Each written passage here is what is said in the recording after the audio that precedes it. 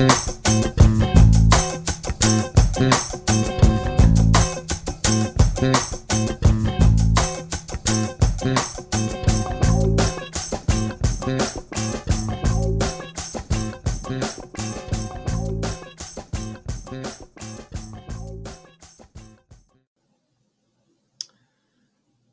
back to another episode of the Red Reporter podcast. It has been just under 3 weeks since we last recorded. At that point in time, we were just all gung-ho about the fact that we were going to consistently start putting the podcast back together every single week. That was kind of under the premise that the Reds were actually going to start doing something, I think, which is a concept that we've kind of been sitting on our hands waiting around for the better part of the entire offseason also. Since that time, though, they've actually gotten to Goodyear, Arizona. Pitchers and catchers have reported. Spring training is pretty much getting in full swing right now, and I believe we are recording on the 24th. We are 4 days away from the first spring training game, so to speak, of the 2021. Well, I'm not going to call it Cactus League play necessarily, because spring training this year is going to be significantly different than spring training has ever been before. So we're going to try to touch on that a little bit and kind of get caught up on where the Reds are, what they haven't done, which is a ledger that's much more heavily weighted than what they have done, but just trying to figure out where they are at this point and what we've seen early from camp and how that looks like that might shake out for the months going forward as they plow into the 2021 regular season. So I'm Wick. I'm your host again for this episode, and joining me tonight, we've got two Red Reporter regulars. We've got Tony Wolf, who you can find at Red Reporter and at Fangraphs. Tony, how you doing tonight, man?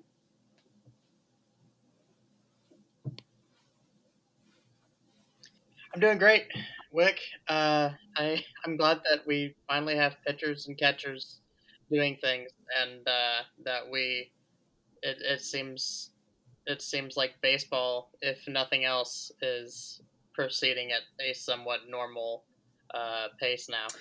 Yeah, it's nice to have it back for sure. I've had college baseball on the TV the last couple of days as well, which has been kind of a nice transition, kind of, just to see the game being played again and to see them pick up the pieces from a season last year that got completely shut down. It's nice to have baseball on the horizon for sure. It's been kind of a dreary winter for the most part. We're actually getting, I think, up to 8 inches of snow here in Denver tonight. So it's nice to know that there is that portion of the sports schedule around the corner again. Also joining us tonight over in Cincinnati, we've got BK. Beak, what's going on, buddy? How's it going? Yeah, definitely excited to get baseball back in our lives, and I think it definitely feels a little bit different this year, doesn't it? Where I feel like last year, even when spring training was going, and you had the pandemic stuff starting, it was like every day all of last season was kind of like, are they going to play? Are they not going to play? And is the game going to be postponed for whatever reason? And it feels more optimistic this year, doesn't it? Where it doesn't really feel like that's gonna affect at least spring training, hopefully. So knock on wood that we get some games here and can actually see this Reds team in action. Yeah, it certainly feels like while we are absolutely positively not anywhere close to out of the woods from this entire ordeal, it does at least have the seeming sense that it's going to get better every day, as opposed to get worse in who knows how many different ways every single day. And obviously, it's a superficial thing to follow in talking about this all in sports circumstances. But the sheer unpredictability of that last year just kind of made it hard to really want to get too heavily invested in anything that the Reds were doing, because you just kind of felt like it was all going to go poof at any second.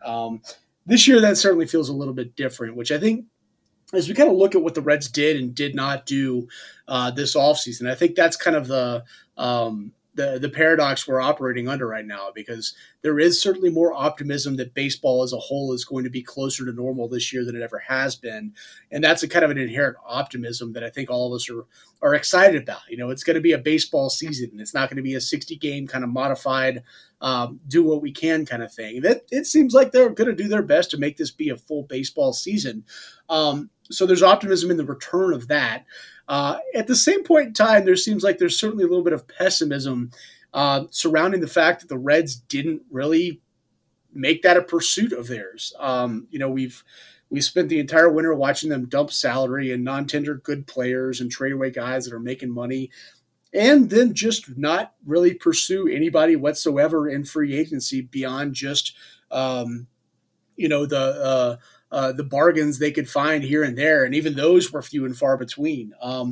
And so it seems kind of strange to look up and be very optimistic that baseball as we used to know it or closest to it is on the cusp of returning, but the Reds just didn't really show up for the bus at that point. And I think that's kind of an interesting segue that we can look at, because perhaps the biggest story this week is in relation to what the Reds didn't do. And that was the most glaring opening on their roster this winter, which was at shortstop. And, we entered into this winter with legitimately 7, maybe 8 different shortstops that we knew were going to change teams and we knew we're going to try to find new homes, whether it was the glut on the free agent market or on the trade market, where there were several high-profile names that were obviously going to be moved and some that certainly did move. And the Reds didn't participate in any of it, despite the fact that they lost Freddie Galvis off last year's team and didn't have an incumbent ready to go this year. D. Strange Gordon was signed to what at most will be a $1 million guaranteed contract if he makes the roster. He's a minor league invite to spring camp right now. Certainly the most proven professional that the Reds have competing for this mix, but not a guy who's been a shortstop for the better part of 8 years.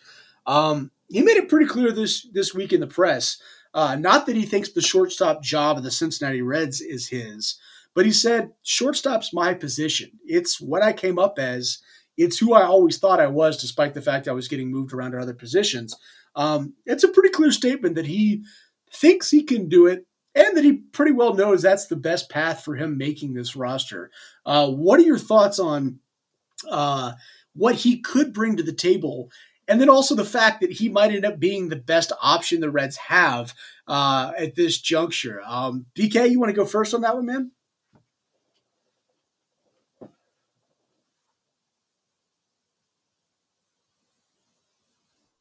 Sure. Yeah. I mean, I think that you hit the nail on the head, right? That's how he's going to make this team if he makes this team. And so if you're D. Strange Gordon, I mean, why not just lean into, I'm the shortstop. I'm going to be the shortstop.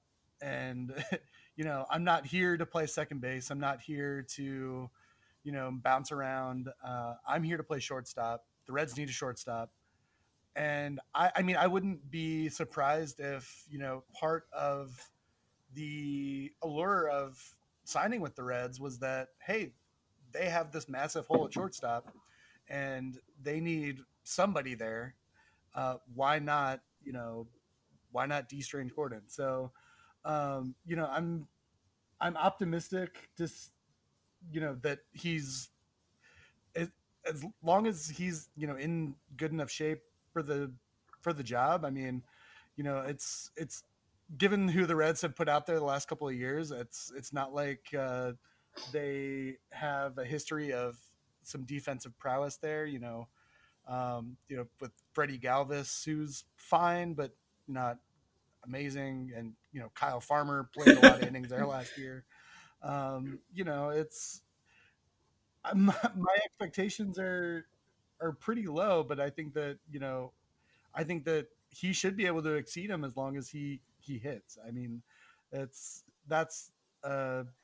the biggest question mark with him. Yeah, I mean, let's be fair here. D. Strange Gordon has had a very solid career. He's made upwards of $50 million in his professional career. He's won a batting title. He's won a Gold Glove, not at shortstop, but at a different position. He's won a Silver Slugger. He's stolen 333 bases led the league multiple times and is the active career leader in steals. There was a time where, D. Strange Gordon offensively, you would throw him at shortstop on basically, 2/3 of the team in baseball and take whatever defense he gave you because you knew he was legitimately going to be an offensive threat. And you'd run with it. You'd absolutely take that. The last 3 years of what we've seen from him since he's been in Seattle, the offense even hasn't been there either. And I think that's the one part about this that, you look at what the Reds have done, you look at what they did last year in augmenting this team in free agency and bringing in so many high-profile guys. You'd be willing to punt defense at shortstop if they got a great offensive guy. You'd be willing to punt offense if they got a proven great defensive guy. You just get something that you've got there and work off of it. Instead, what the Reds have done is kind of cobbled together almost a Frankenstein of shortstops where you've got Jose Garcia, who's the prospect. You've got Jonathan Holder, who's the glove guy but can't hit. You've got Alex Blandino, who can get on base but has no power. You got Kyle Farmer, who's the veteran utility guy. You got D. Strange Gordon, who's the old guy who's not really good. You take the best aspects of all of them and kind of put them together, and you've got one pretty decent shortstop. But you can't play all of them at the same time and get those bits and pieces. So it's been a very weird way to see what they did in this regard, and to see that Strange Gordon pretty well identifies that, pretty well highlights where the Reds shortstop situation is to even the players out there who are looking at the situation too. Tony, what do you think, man?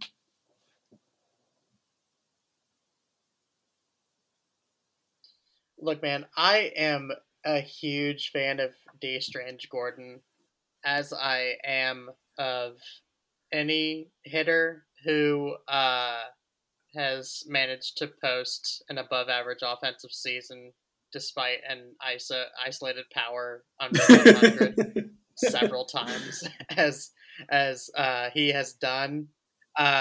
We love a guy who gets suspended for PEDs after a season in which he hit 4 home runs in 650 plate appearances.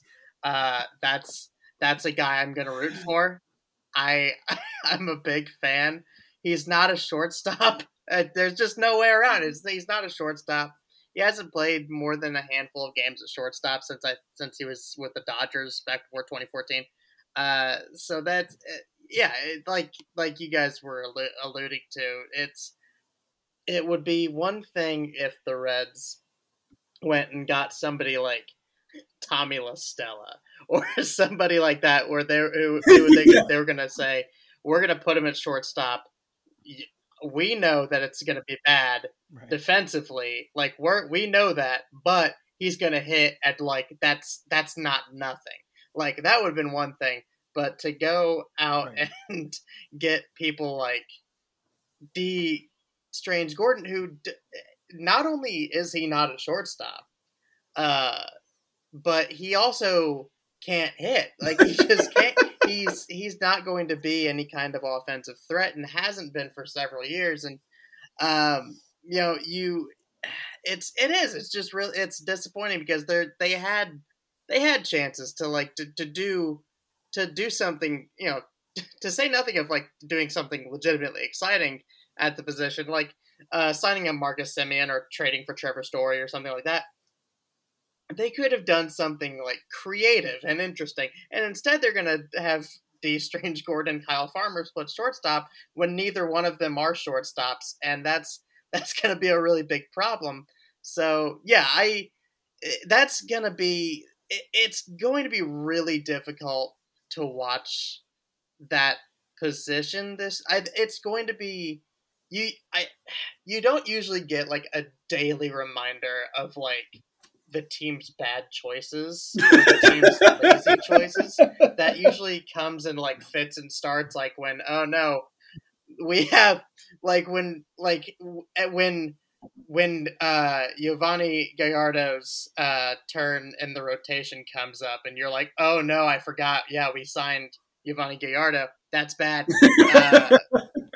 That only comes once every few days. But shortstop is just going to be an every single day reminder that we decided to put Kyle Farmer at that spot, and that's gonna suck. That's gonna suck for 162 and on top of that, I mean, it'd be one thing if shortstop was the one spot where the Reds were trying to do this, but they've got a third baseman playing second base. They've got Nick Castellanos, who, despite the fact his bat is supposed to be better than it was last year, is not a right fielder. They lost the DH. They've got Jesse Winker, who should be a DH, playing in left field. And then you've got Joey Votto at first base, who was perhaps one of the worst infield defenders in all of baseball last year. So if shortstop was the one big question mark where he said, whatever, we'll figure it out, and whoever's out there, they'll be good enough because we got support elsewhere. Not so much. I mean, the rest of the defense right now, it certainly looks like the Reds are really, really hoping that their manager and their scouting can help them shift into where the balls get hit either right at them or over their heads into the seats, and that's all they're really going to worry about right now.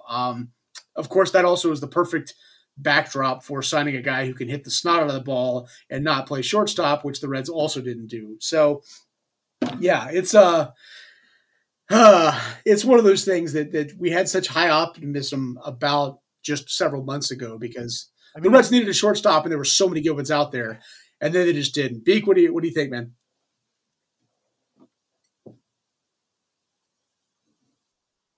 I mean, it's frustrating, right? Because they said that. What did they say when Nick Krall say it's a priority, and then they went out and got T. Strange Gordon. Which I don't. Yeah, there's so much cognitive. They got Kyle Holder too. And I do. Sure, yeah, big deal, big trade for cash, right? But you have this idea, right, of you could just punt on your shortstop defense, like we were talking about, but then you really maybe the Reds' best option there is just to move Eugenio Suarez back over and say, all right, at least he's gonna hit 30 home runs or something along those lines, hopefully, throughout a 162 game season, and then then you have a spot open at third. You can move Mike Moustakas back over. You can, God forbid, put Nick Senzel back in the infield. I mean, it seems like that might actually be like the best option to get everyone in place. But the Reds never have they've not really leaned into that at all. They're saying, "Oh no, D. Strange Gordon is our shortstop." And that's an interesting topic and one that I don't know if that's in the Reds' minds or Yeah, that's something that I think that I was going to kind of transition into when we were looking at our notes before this and talking about what they're going to do with their top prospects is what I said. But in reality, what I'm getting at is what they're going to do with their young players. And so even guys that aren't prospects necessarily anymore, Nick Senzel, who is the kind of headliner in this group, but it's also Jonathan India. It's also Jose Garcia. It's guys who you look up and say the Reds have a gaping hole in their infield. And among their players who are 25 years old and younger, if we want to use that as the kind of category, Nick Senzel, Jonathan India, Jose Garcia, their three best young hitting prospects, all infielders originally by trade. To see the Reds being willing to take so many other players from other organizations that they brought in free agency and whatever, and move them to new positions. They moved Eugenio Suarez. They moved Moustakas. They moved Castellanos. They moved Senzel even away from infield to move him out to outfield on a whim. To know that they've got those kind of three younger players and prospects who all look young, very athletic, whatever, and not really seem that they're just going to kind of concede shortstop should be one of theirs. They all have varying strengths. Jose Garcia last year, for being as overmatched as he was, very good defensively, better defensively at shortstop than any of the other Reds options right now. If you put him out there, he's probably going to struggle again, hopefully not as much as he did last year with the bat, but you've got a glove guy there you can depend on. Offensively, you take a guy like Nick Senzel when he's healthy, you pretty much know you've got a good chance of getting some significant offense from him when healthy. And you might want to just figure out defense as it comes, which is something that if you put D. Strange Gordon there, you're going to have to do also.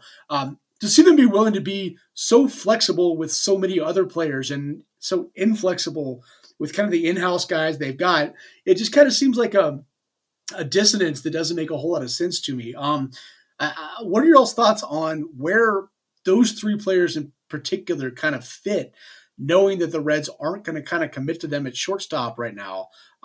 Maybe Garcia, but probably not. What are your thoughts on where they fit, not just this year, but kind of the next couple of years, knowing that it doesn't look like the Reds are going to be willing to put them in places where they could get playing time ahead of other guys? Tony, you want to go first on this one?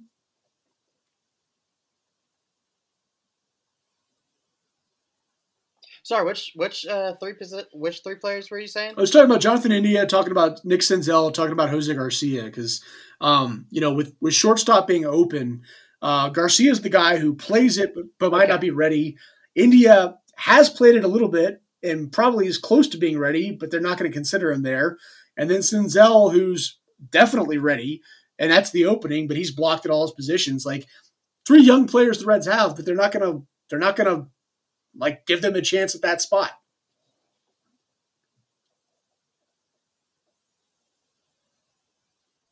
Yeah, I think Jose Garcia, I can't see him moving off shortstop unless the Reds somehow acquire a stud at that position. I think he's the shortstop of the future, so to speak.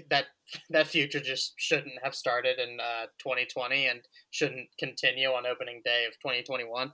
I think Senzel, they've pretty much they've sort of backed Senzel into a corner, right? With again, like we've talked about so many times before, the moves they've made to bring in Mike Moustakas in the infield, and their refusal to give him more of a look at shortstop during his minor league career. It really seems like Senzel has been backed into center field. I mean, and then Jonathan India. It's gonna be really weird because India, his carrying tool is his bat, right? He was drafted where he was because of the power that he showed at Florida. He hasn't shown that power since becoming a pro, but he has continued to his plate discipline and his ability to take walks still seems to be holding up. But so that bat is what you hope will sustain him wherever he plays. But yeah, it would be a lot easier for him to hit up to the level his position requires if he is on the infield. If he is at third base, if he's at second base, where he was probably most likely to play when the Reds drafted him. But because, once again, the Reds pretty much have a crowded infield right now, now you're talking about India being backed up into playing an outfield corner. And that's going to really raise the pressure on him to not only hit, but hit really well, because you need to be able to hit for a little bit of power if you're a corner bat. If you are not adding more defensive value, which it doesn't seem like India is likely to in the outfield. So it's a really strange spot this team is in, where they don't really have anyone who is really good defensively at his position, but all of those guys are somehow like stuck at those spots too. Like, they don't really have anywhere to go with Mike Moustakas away from second base or Suarez away from third base, because everywhere you would slide each one of those guys is blocked by someone else already. So it's a really bizarre it's a really bizarre position the Reds have put themselves in, just like so many other things. Yeah, that's kind of the way I look at it. Also, is that they've moved so many pieces around and have to find spots to put them on the field because they're playing out of position. That it almost takes that versatility away, and that's the part where I look up and I say, okay, well, if they're committed to doing that with so many other positions on the diamond, why is it shortstop where they're unwilling to do it also? If that's the path of playing time for Jonathan India this year or Jose Garcia this year, they bring opposite ends of the spectrum to the table. India is supposed to be a high on base guy who can hit for power and probably well above his defensive capabilities at shortstop. But you might get the upside from him offensively. Jose Garcia, the opposite. You're getting a solid defender. Bat might not be ready yet, but you're getting something there. And they've done that kind of maneuvering all around the diamond, but they're not going to do it with their top young players. And on top of that, the kind of parallel with that is the Reds are trying to be cheap this winter. They spent no money whatsoever. And what's the best possible way to be cheap? You play your young players who are making league minimum, and it seems like the Reds aren't even willing to try to do that there and get creative with some of those younger guys, despite the fact that they're blocked at their normal positions and that there's not a natural replacement to where they could slide them over to shortstop also. So it seems like I don't know. The philosophy is what I'm trying to get an understanding of right now. And it seems like it's just kind of going all over the damn place. Beak, what do you think, man?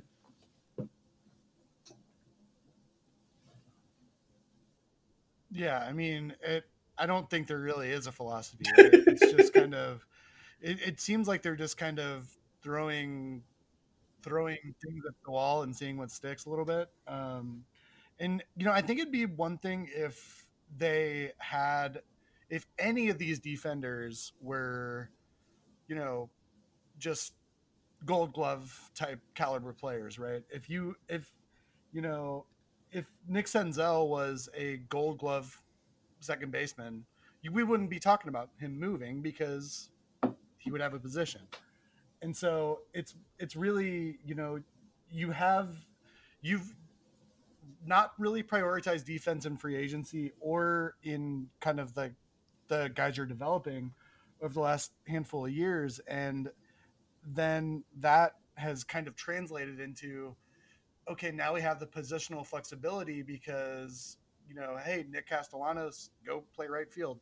And so, and just that sort of kind of mindset, but then now you have it all over the diamond, right? And then, yeah, I think it's just, you don't really have a solution there. I mean, I think, you know, as Tony, as you said, I mean, Garcia's definitely a shortstop, and probably is the only one on the roster right now that will kind of be there in the future. But he's not really ready yet. And then, you know, a guy like Jonathan India, he feels kind of like a little bit of the. He reminds me of kind of how we would talk about Todd Frazier before he came up, to where, Yeah. they just kind of threw him on the roster, and then, there ended up being an opening at third base, and he played third base. That kind of seems a lot like what's going to happen with Jonathan India if he gets any significant big league time this year. But it's really there. Like, it seems like of the three we've been talking about, he's the one that's probably most likely to have kind of be moved around and to be flexible with. Yeah, and if I'm Nick Senzel, I'm incredibly frustrated with how the Reds have handled everything about his early career here. I mean, if you think about, they had the hole in center field where he came up uh, as an infielder, and then he learned how to play center field so he could be the starting center fielder, and then they went and signed Shogo Akiyama, who is really only a center fielder.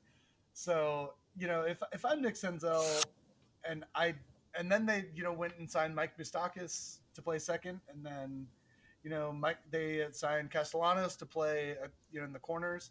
It's If I'm Nick Senzel, I cannot catch a break right now, and other than taking away all the health issues he's had, as far as staying on the field. Even if he's on the field, It doesn't really seem like he has a home right now in Cincinnati, and they, aren't trading him, selling high on him either. So, yeah, I don't really know what the answer for Nick Senzel is. Yeah, Senzel's the I'm hoping that they find a spot for him, but no idea what they're going to do. Yeah, Senzel's the one specifically that jumps off the pages and for me as the biggest question mark / dilemma / what the hell at this juncture. I mean, since they drafted him second overall, they signed Eugenio Suarez to a gigantic contract extension. They signed Mike Moustakas to the record free agent contract for the club. They refused to play him at shortstop. They moved him to center field, and then they signed Shogo to play center field. And then they also built a roster to have a DH and then lost the DH. So it's kind of as if organizationally, and this is aside from the fact they manipulated his service time very obviously before the start of the 2019 season, and didn't exactly ingratiate themselves in that regard also.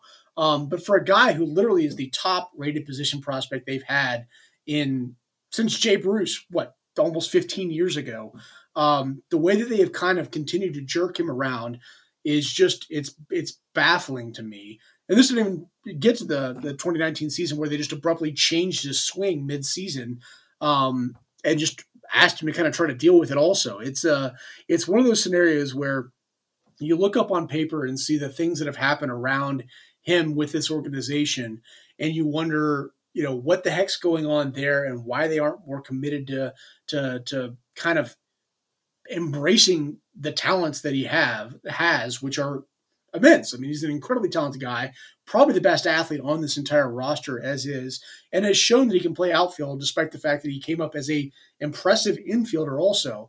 You look at where this Reds roster is under the rules that are now in place for the 2021 season. When you lose the DH, you can't take Jesse Winker's bat out of the lineup, especially against right-handed pitching, which is obviously the majority of pitching they face. When a roster loses a DH and goes back to classic National League rules, you increase pinch hitters, you increase double switches, and positional versatility becomes a thing that is perhaps the most valuable thing in National League Baseball, aside from just being a star. Senzel looks like that guy who could start 6 out of every 7 games, maybe even 7 out of every 7 games, if you were willing to play him in spots that let other people get a break every now and then. Play him in center, play him in right, play him at third, play him at second, play him at shortstop for a game or 5 and see what the hell happens. It's what the Dodgers have done with Chris Taylor. You've seen Scott Kingery be used that way in Philadelphia. You saw Ben Zobrist used that way both in National League and American League ball for his entire career. It seems weird to me that the Reds continue to block this guy and then also not acknowledge that because they've blocked him at 3 different positions, that actually gives them the versatility at 3 different positions. That's the one biggest thing I think I'm looking for this spring, is to see if there's any sort of indication of how they're going to use Nick Senzel, because this certainly seems like a season that is kind of make or break for him with the Reds. Because if they're not willing to commit to him in any of these roles, and then also not willing to commit to him being kind of the backup to all these roles, then what's the point? What are they holding on to him for? What are your thoughts on what you want to see from Senzel and the Reds this year, and where the heck they go from this scenario? Beak, you want to go first on that?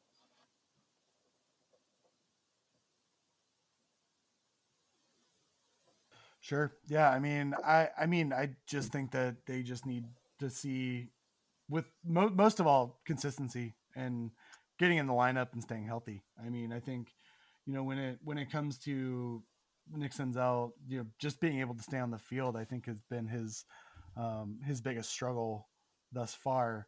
I think as long as he stays healthy and does what he's done in the big league so far, the Reds will find a place for him to play. It's, as you said, I think, hopefully, I think that the thought behind his history with the team so far was probably that, they could really use his versatility and, spell a second baseman or center fielder, right fielder, left fielder, whatever.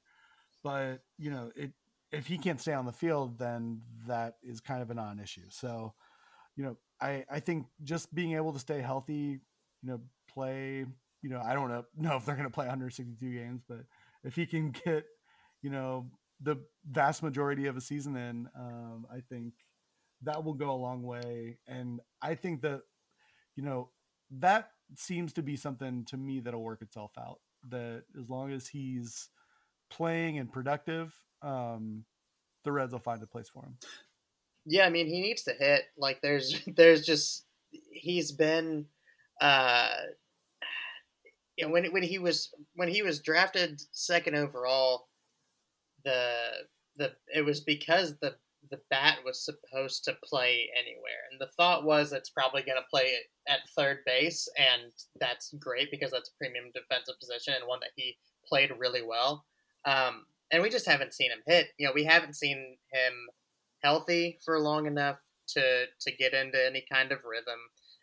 Wick, as you said, they tried to tinker with his swing for a time there. He's obviously, he basically, as soon at the time when he was trying to make the immensely difficult transition from minor league baseball to Major League Baseball, he simultaneously was trying to convert to center field where he'd never played before. We just haven't seen him be able to settle in for a long stretch of time and perform at the plate, and that's a really big problem because, like, the Reds are gonna annoy us with what they do with the defensive positioning, with who's on the field playing where. They have the Reds are going to have like 3 DHs in the lineup playing in the field at any given time this year, and there's just no avoiding that. So when it comes to Senzel, he needs to hit. You need to see him. He hasn't hit the ball. His exit velocity readings haven't been very good as a pro. He hasn't been able to tap into very much power. He strikes out, or he hasn't really drawn that many walks, which I think when he was coming up, we expected his plate discipline numbers to look a little bit better. So yeah, I mean, health is the most important thing. But beyond that, beyond what the Reds are, have in their heads for how they'd like to deploy him this year, you need to see him hit. He's going to be 26 this summer already, and he's again, as the best offensive prospect the system has seen since Jay Bruce. If he doesn't show that he can be a genuine top of the lineup fixture really soon, that's going to say really bad things about the organization's ability overall to develop hitters. Yeah, I mean, with Senzel, and I mean, one thing to even note. Sorry, Beak. I was gonna say, like, yeah, he, he woke up on the morning he mysteriously found out at the end of the game that he tested positive for coronavirus and missed a month. He had an 857 OPS and was on a 2020 season pace as your starting center fielder, fastest base runner, and plus defender. I mean, and then he missed a month, came back and went 2 for 25 to finish the season, and it tanked his overall stats. And that's his second year in the pros. Like it seems like every possible turn of the corner has not gone his way, both organizationally and certainly just his luck on the field also just hasn't been there. But I still firmly contend he's the best athlete on the roster. He can be a plus defender at every position he plays, maybe not at shortstop, but if you can be a plus defender everywhere else, you could probably be good enough there. It mystifies me that the Reds are willing to not embrace that versatility and then also block him if he's going to be playing just one position, which is center field also. So it's been one of the more, in a lifetime of frustrations with this franchise, it's been perhaps the most 100% the most recent frustration. But on the grand scheme of frustrations, how they've handled him and where they've kind of gotten to year 3 of his big league career and still not defined him whatsoever on what he can be at the big league level is one thing that seriously bugs me. Beak, what do you think, man? Yeah. I mean, also before I go into this, come on, calling him the best athlete on the roster that has Michael Lorenzen on it is ridiculous. That's fair. Okay, well, best position player I athlete. think that one thing that we should sure, okay, but one thing that we should talk about is that this will really be the first year that as a Red that he's had a consistent hitting coach over 2 seasons. So, Alan Zinter is coming back for his second season, but before that, you had Turner Ward there for a year in his rookie season, and then even before that, he was working with Don Long, who was there prior, and I think that probably isn't helping his development at all, right? Especially as a young guy coming out. He's changed his approach multiple times, and he has a different coach in his ear every year, you know, asking him to, seeing something different and asking him to make adjustments. So I think that, having the consistency of having Alan Zinter back this year should hopefully be a step in the right direction. But we'll see if what that translates to on the field.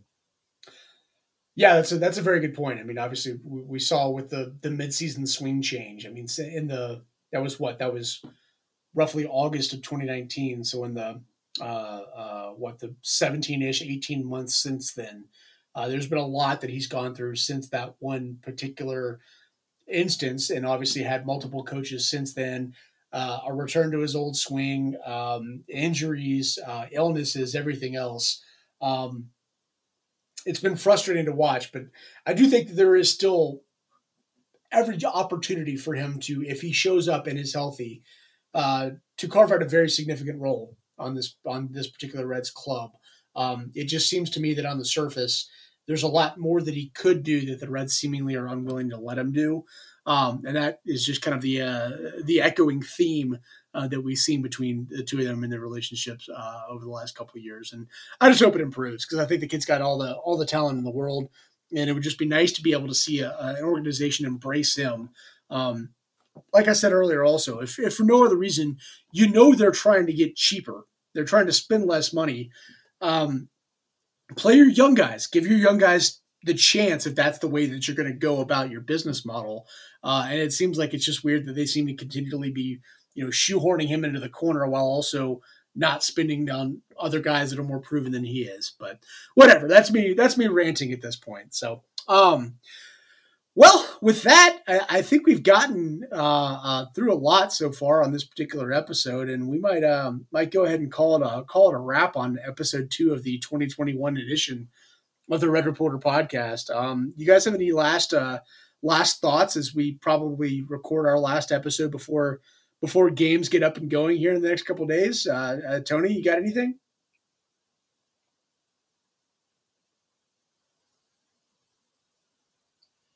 I don't think so. I think I'll be excited I'll be excited to see baseball in action again here very soon. I know college baseball's on.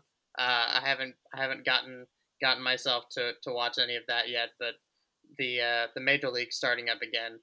I can't tell you how many times I've zoned out thinking about a Marco Gonzalez versus Chris Stratton AL West 10-10 start. I really miss it a lot. So I will be able to. I'll hopefully have a lot more thoughts on the always never-ending frustrations that accompany watching the Cincinnati Reds. No, I'm with you there, man. I definitely am. I can't tell you how excited I am to just kind of watch out of the corner of my eye. I was going to say a Mike Leake start, but Mike Leake's not even signed at this point anymore. But random West Coast starters going late into the game or into the evening, just having a chance to watch more baseball, be there. It's an indication that the good part of the year has returned, if nothing else, and hopefully the Cincinnati Reds can make a little bit of noise as that entire return happens. Deke, you got any final thoughts, man?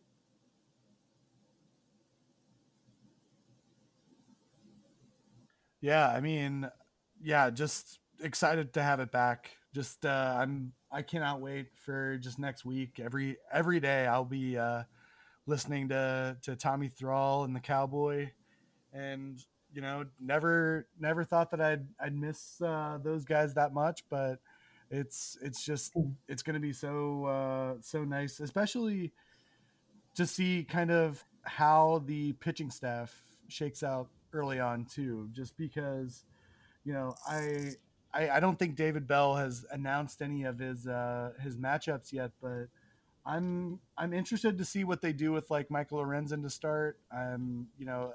He's in camp as a starter, but I'm not sure. That hasn't really shown if he's actually going to get starts early on. So I'm curious to see how some of that stuff ends up working out. Always excited to see the non-roster guys coming in, especially all of the kind of relief acquisitions that they're kind of throwing at the wall to see what sticks and to see if anybody can turn heads. I mean, this should be, a pretty exciting spring training for the Reds, more than the last couple of years, just because there's so many more questions that need to be answered in this period. And over the last couple of years, they were just kind of going through the motions because you already knew 24 of the 25 guys who were going to be on the roster. So, I think that, as someone who's followed the Reds in bad seasons before, let's embrace spring training and just kind of enjoy it while we can, because, it's before you know it, it'll be May and the Reds will be 10 games back. I mean, hopefully they won't be, but hope springs eternal. No. I'm 100% on board with you on that area as well, because this Reds team is a flawed team, but it seems to be flawed in ways that are different than previous years. They don't have a bunch of 33-year-old retreads out there. They've got a bunch of young, talented players that, on pitching specifically, we didn't get into pitching much in this episode, and we'll try to circle back on that next time around. But they've got a lot of guys who can throw 100 miles an hour and spin the hell out of the ball and probably just don't really know where it's going, but they're trying to give them some direction. So it's going to be very, very interesting to watch how this pitching staff shakes out, because on a pure arm talent perspective, it might be as talented as they've ever been. And I say that despite the fact they just lost the Cy Young Award winner from last year.